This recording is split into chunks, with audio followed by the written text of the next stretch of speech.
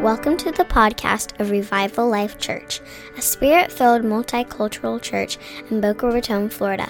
If you would like more information about Revival Life Church or Pastor Carl Thomas, find us on the web at revivallifechurch.org. I don't remember what it was, and so hope you're listening to my wife.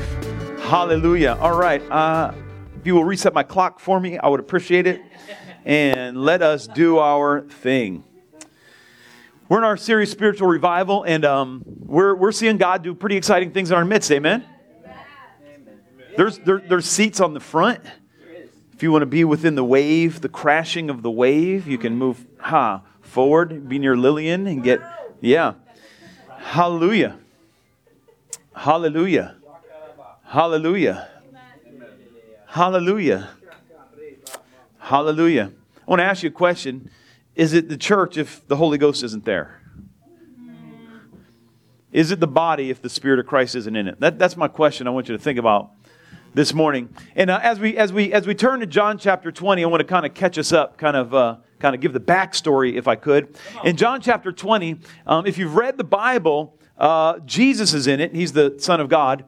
And he was sacrificed on the third day. He was crucified, and on the third day he rose from the dead, but they didn't understand that that's what was going to happen, even though he told them so many times. He kept telling them, and they couldn't understand it. And I think sometimes we give them a bad rap, and we make them think like they didn't have faith, and we make them think like they weren't believing, and they weren't. It kind of, from their perspective, it looked like, God multiplied at some point. And, after a couple thousand years of Judaism, where they had one God, and they didn't understand the Godhead, even though all throughout the Hebrew Bible, God refers to himself in the plural, is still, you didn't quite get that until Jesus showed up on the scene. And they're like, wait a minute, we have one God. Now you're saying there's two gods that are one? That doesn't make any sense at all. And later on, they would find out even greater, there is actually three in one. I hope he doesn't come again and mess up our scriptures. I'm just going to leave it like that. But the three in one God was there. And so after the crucifixion, they went back to the grave. They were going to leave some flowers, make everything smell nice. But the grave was open, of course, and it was empty.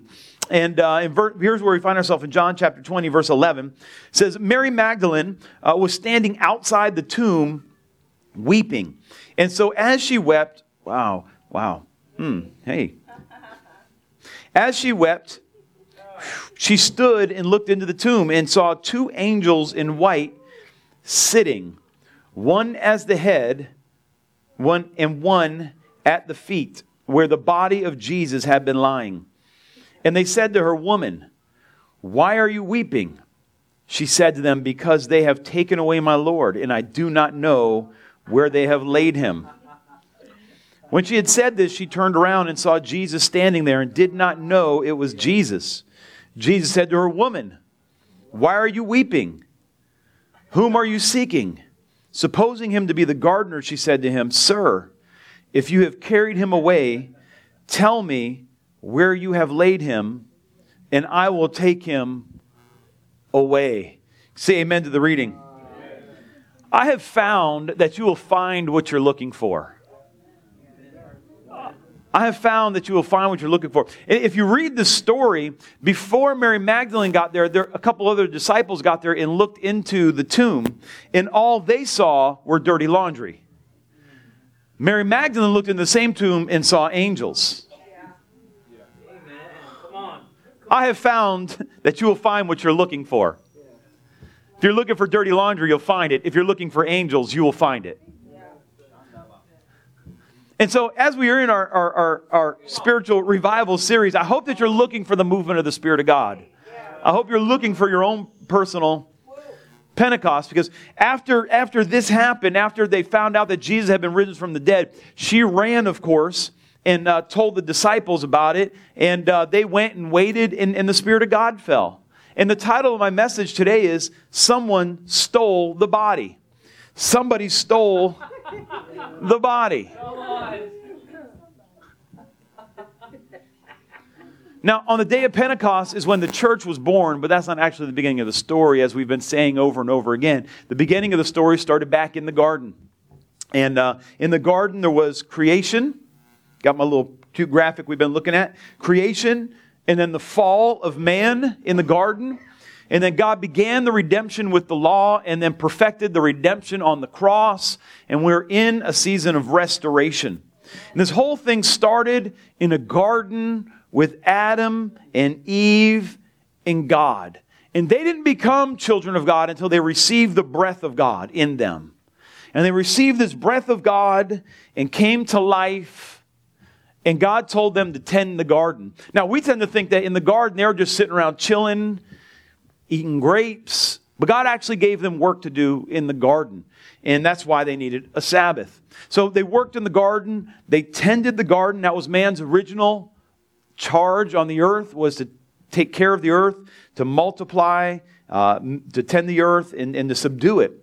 And so, as we talk about Adam and Eve was in the garden, and then they fell, and there's redemption and there's restoration, we have to ask the question, what is it that God is restoring? Are you following with me here? What is it that God is restoring? If we're in this season of restoration and we're in the time frame of God restoring, we have to ask, what is He restoring? Because that's where we're going. Does that make sense? And everything He's doing points towards what He is restoring. And let me say in short order, He is restoring the breath of God in the earth. Wow.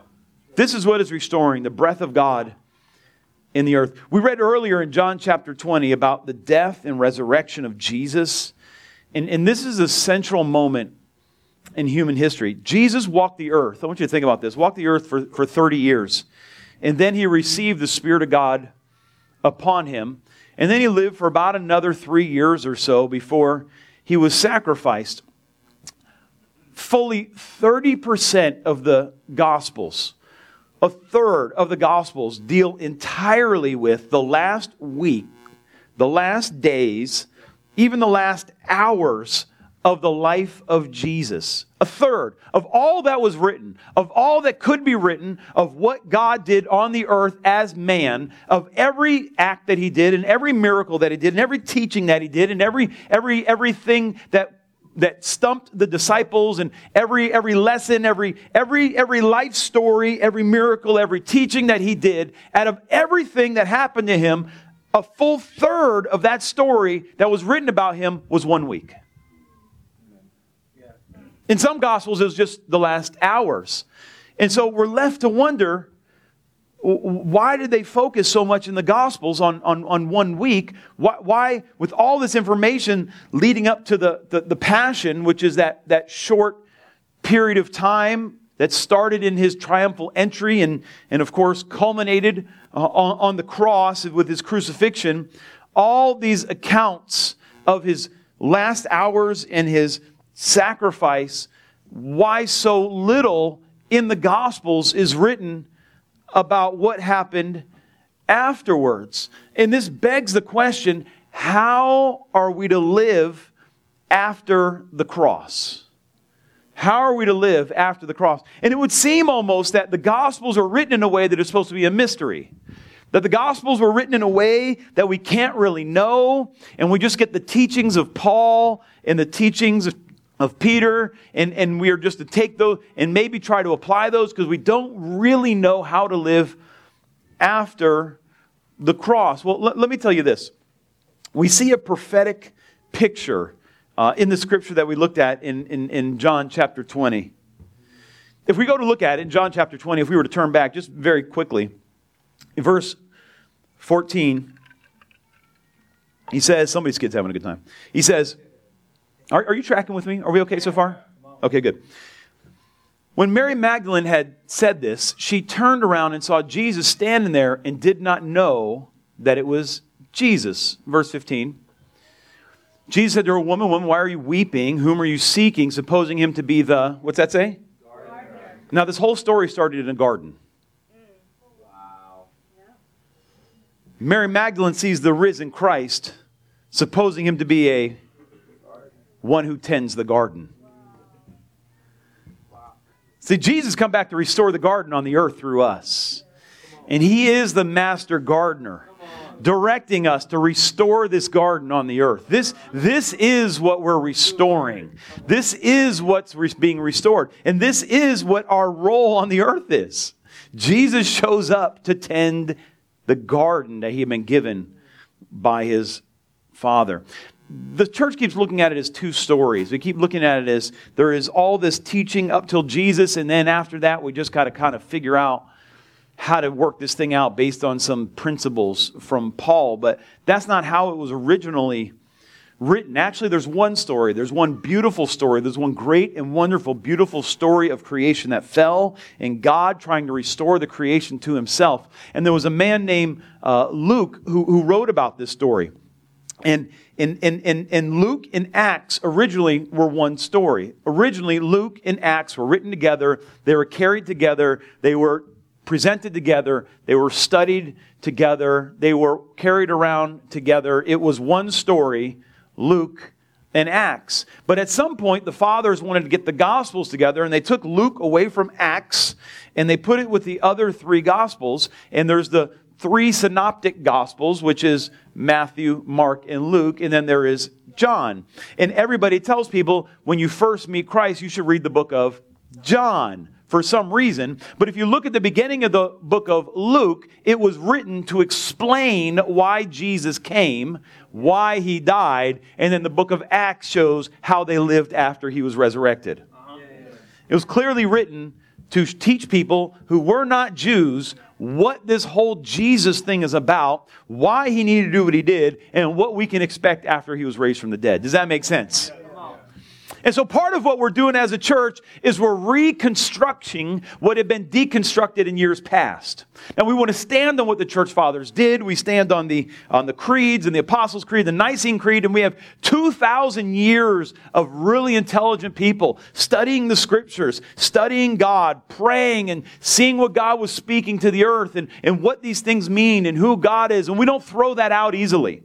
We don't just say, well, I know for 2,000 years, if I could just kind of tread on this, 2,000 years, sexuality had been understood this way very clearly by people, and even for thousands of years before that. Then all of a sudden, someone gets an idea and says, well, actually, maybe all that is changing. Maybe the last 5,000 years of the God story all of a sudden changed in the 1970s. And I would say we have to tread very lightly before we change 5,000 years of church history.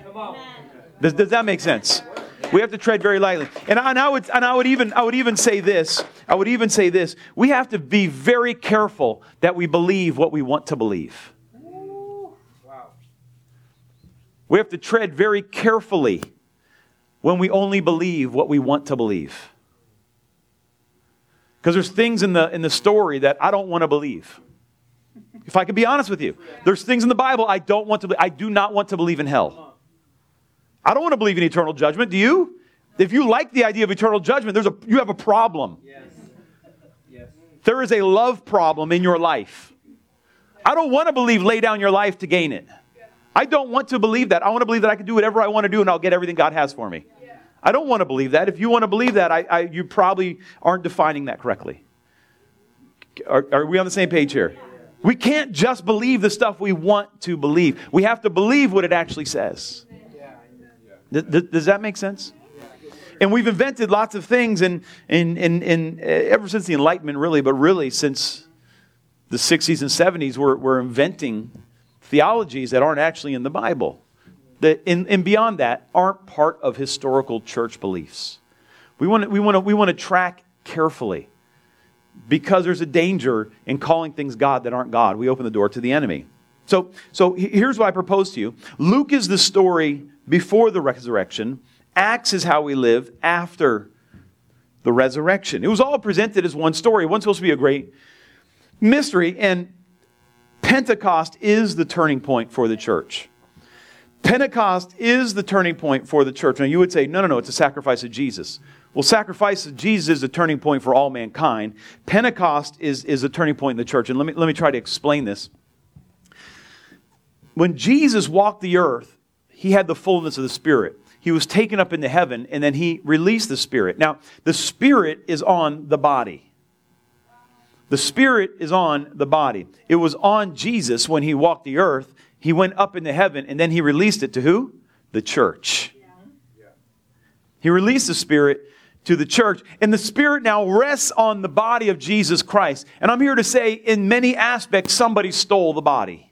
Because we don't see the Spirit landing upon it. We don't see the Spirit at work upon it. We don't see what's called the body to have the life of the body. It was like like we read in Samuel, the word of the Lord was not heard much in those days, and it seemed that the light was almost out. But I'm here to let you know there is a church with the Spirit still on the body.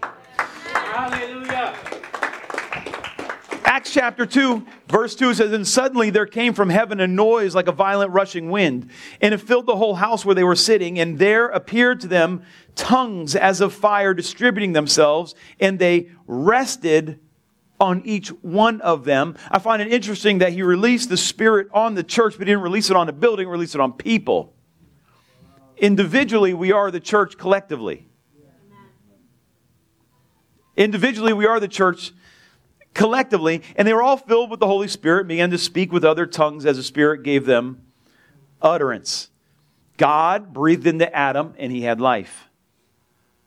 The Spirit landed upon Jesus, and he had power. And it rests on each of us today. And this is the church that was birthed from the side of Jesus. The church became the body. And it became official when he filled it with his Spirit. Are you hearing me? But some people stole the body because we can't see the Spirit at work in it. So many churches today stop at John in the Gospels. It's Matthew, Mark, Luke, John. They think it's some sort of order that God ordered it in. And then they may skip to Romans, may skip to 1 Peter, may skip to... when really the story is Luke, Acts. Then let's try to apply some of this stuff. Does that make sense? Yeah.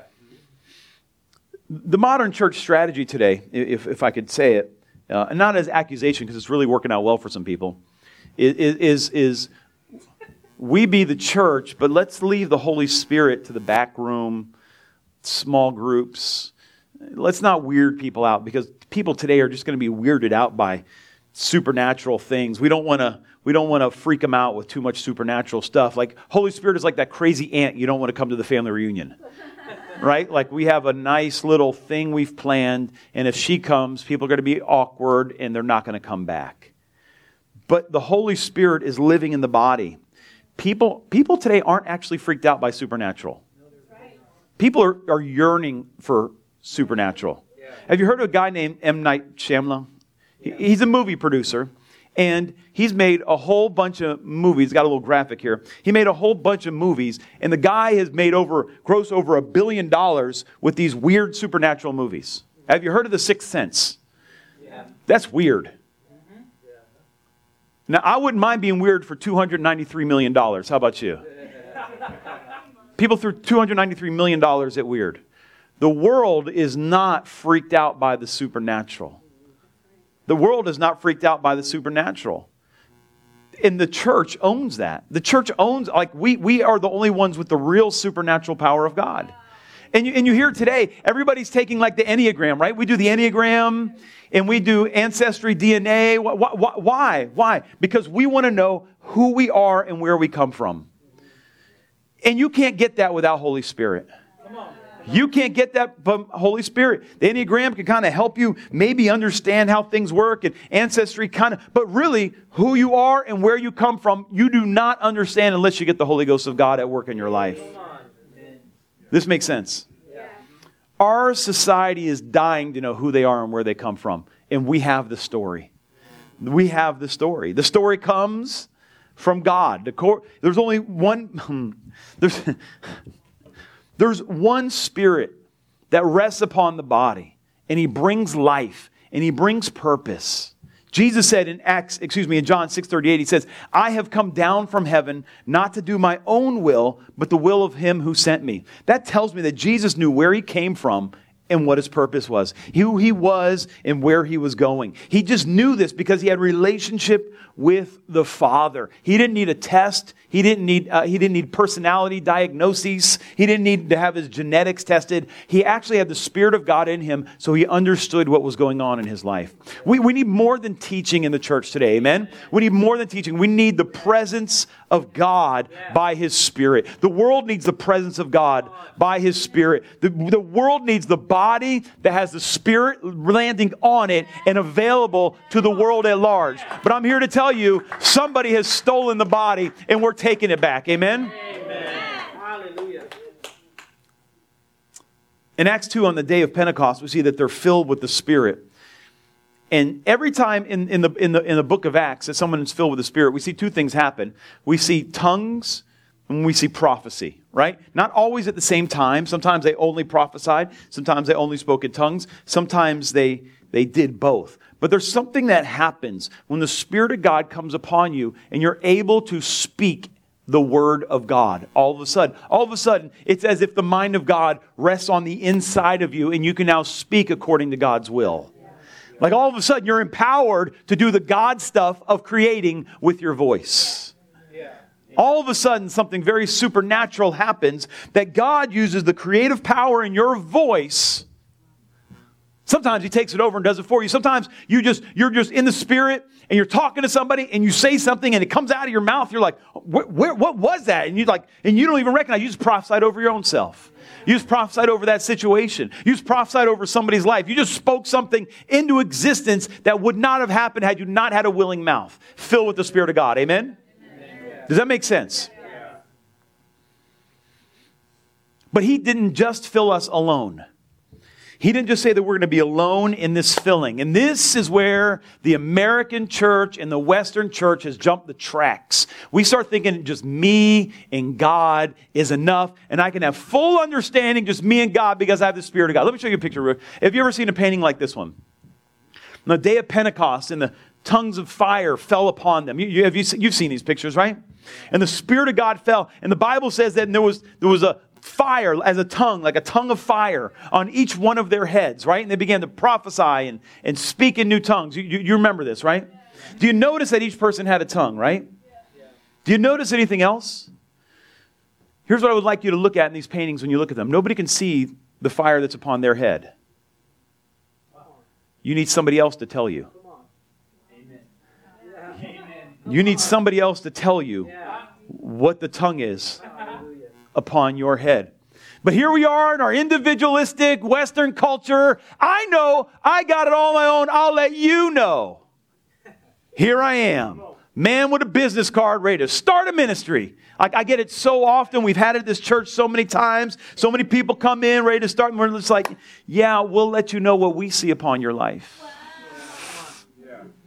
And sometimes it's better and sometimes it's worse. And that's what we need, amen? Is that what we need, or is that what we need? We need. And I have found more often than not, people see instead of people looking for the dirty laundry in my life, they see the angels. Amen. Some people look and they just see the empty tomb. Other people look and they see dirty laundry. But those in the Spirit look and they see the angels. Amen? And when this flame lands upon you, let me say it again. Come on. When this flame lands upon you,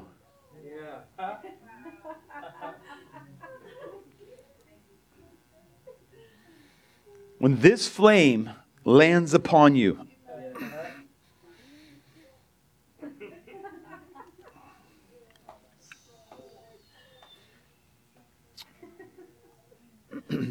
when this flame lands upon you, have any of you prayed for God to show up? Have you prayed? Have you prayed for God to show up? Have you done that? Have you ever done like, God, I need you to show up? Has that ever happened? Has He shown up? You don't want to run away quickly when He shows up, right? When this flame lands upon you,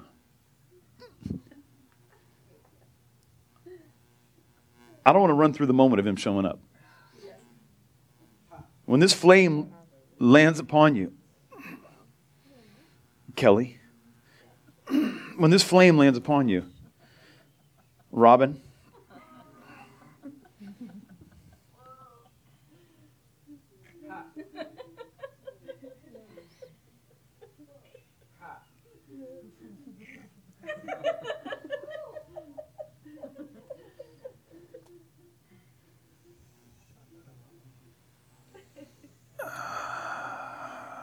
When this flame lands upon you,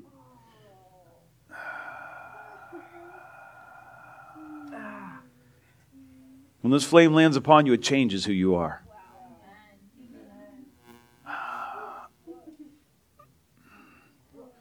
When this flame lands upon you, Vivi,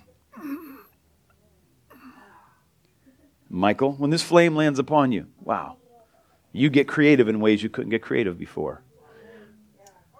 When this flame lands upon you, you're able to be submissive in ways you could never be submissive before. You're able to be bold in ways you could never be bold before. You could speak for God in ways you've never been able before. This flame changes who you are. Come on. It changes who you are. Come on. Now listen. Listen. We have made the big mistake of assigning this only to church. Now, this doesn't mean that in the middle of your workplace you need to have the flame land on you, start screaming in tongues. Unless it's really God, that would be inappropriate. Amen? Yeah. Can we agree? Like that's not being spiritual, that's being maybe weird, right? And you're not just supposed to stand up and start yelling, "Thus saith the Lord." But when this flame lands upon you, you can all of a sudden see the angels instead of the dirty laundry in people. Wow. Amen. And you can start speaking words of encouragement or get creative ideas. You could be that source of the life of God in your office, in your classroom, in your family, in your friendships. All of a sudden, you're no longer trapped in the grave. The flame of God has landed upon you. And the fire of God lands on your life.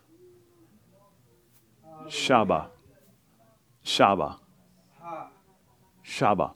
You see the two ladies right here? She's like, look, there's something on your head. Look, there's something on your head.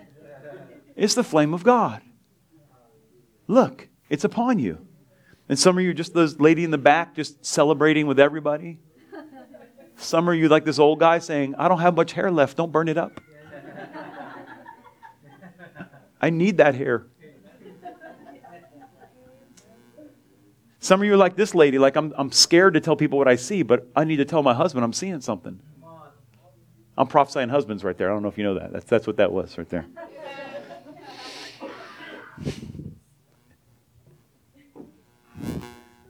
We need this. Amen? And I'm not yelling, I'm not hyping this up because this doesn't, like, it's supposed to affect your emotions, but I'm not talking about emotionalism. I'm talking we need the flame of God in our lives.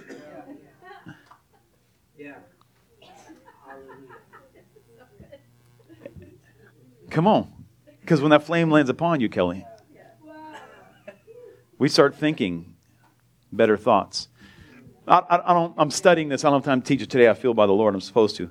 Because the enemy attacks you in your thoughts. He don't come in and drop pornography in your house and drop doubt in your house. And that's not the devil. It starts right here. That's what he did to Eve. Just ask some questions. Can you really trust God? And that's what all your doubts really come back to. Can you really trust God? And when that flame of God lands in your life, you now have the Spirit of Christ in you. You can speak forth truth even when you don't feel it. But this flame of God answers these questions. Who are you? Who are you? Let me tell you. You're a blood-bought child of the living God. This is who you are. You are loved. You are safe in your Father's arms. You are cared for. You are not alone. You are not an orphan. But the spirit of adoption rests upon you. You are loved. You are celebrated. You are valuable. Where are you from? You're from the heart of God. You were born in the heart of God. You're here because God wants you here. God is everlasting. You're not. You're created, and you were created on purpose. You're not everlasting. You're a created being, and you're created on purpose. God could have chosen not to, but He chose to. He chose to create you because He loves you. You're from His heart, and one day you will spend eternity with Him. And this all begs the question, how do you talk? You talk like somebody who sees the angels. You talk like somebody who has a flame on their head and looks for the flame on other people's heads. You speak life into every situation. You have the ability to control your words. You have the ability to control your heart. You have the ability to control your thoughts. You have the ability to control your situation because you talk as one who gives life. People want to hear from you because wherever you go, your words bring life. Hallelujah. And this is his expectation with Pentecost. I experience life and I share it with the world. Say that with me. I experience life and I share it with the world. One more time. I experience life and I share it with the world. Pentecost is the encounter with God where the language of God is imprinted on your heart. I might get my musician to come up. Pentecost is the encounter with God where the language of God is imprinted on your heart. And this isn't just for the super spiritual people. This isn't just for the flopping on the ground people. Though, let me say this. You should all flop at least once.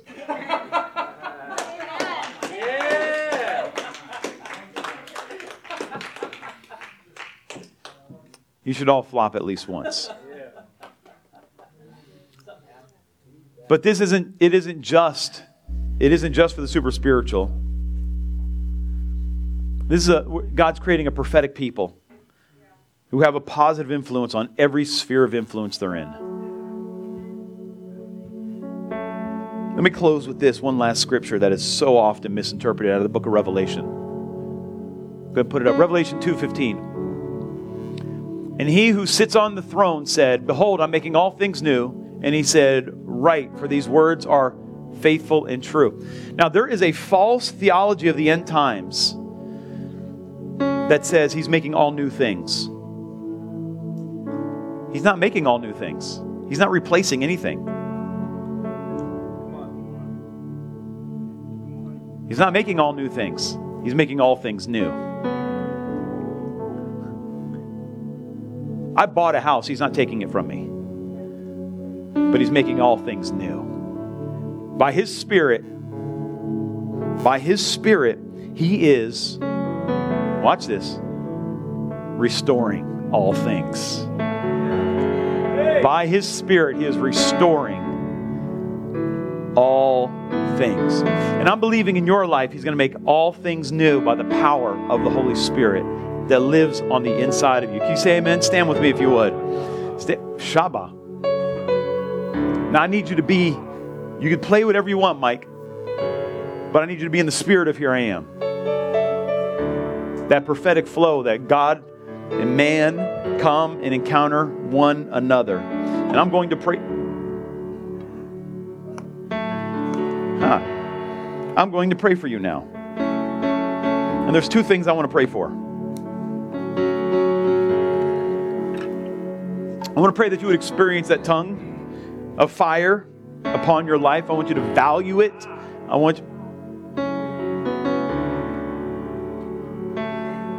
And when that tongue touches you, when that flame touches you, Travis, all things are new. If you're a guest today, I just welcome you. That's so awesome that you got to be here when the Spirit is moving. This is so good. But I want to pray right now for everybody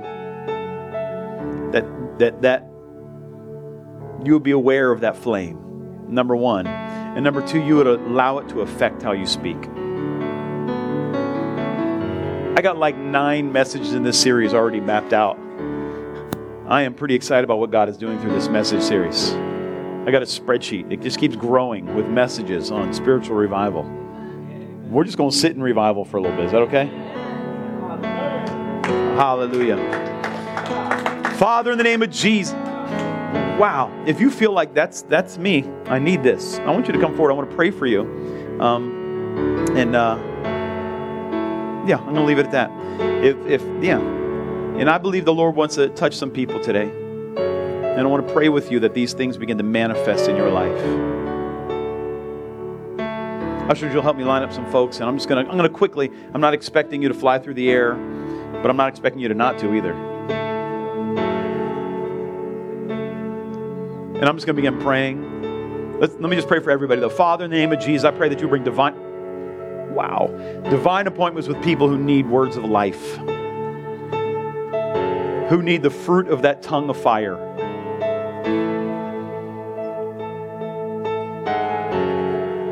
In Jesus' name. In Jesus' name. I'm going to begin praying. Come on, can you give it up for the Word of God this morning? We're so thankful, Jesus, for what you're doing in your people, what you're doing on the earth today. And something I used to say a lot is I want to be right in the middle of whatever you're doing on the earth, Jesus. I want to be right in the middle of whatever you're doing on the earth. And I want to let you know today that God is doing something right here. He's doing something in your life today. He's doing something in your family today. Can you say amen? Come on, can you say amen? Hey, happy Father's Day. We have donuts out there for the dads. And we're going to stay here. If you want some prayer, continue to line up. God is moving over here. If you are in the room and you're not receiving prayer, just stretch your hands forward and pray for the people who are up here now. But hey, I bless you. I dismiss you to have an amazing day, an amazing week. Go have a donut on your way out. And also, I think there's a photo booth somewhere where you can take pictures for Father's Day, but I might be wrong about that. I'm not 100% sure. God bless you guys. Have an amazing Sunday. We'll see you next week. Come to Burning Room, 7:30 on Friday nights. We'll see you then. Bye. Fire!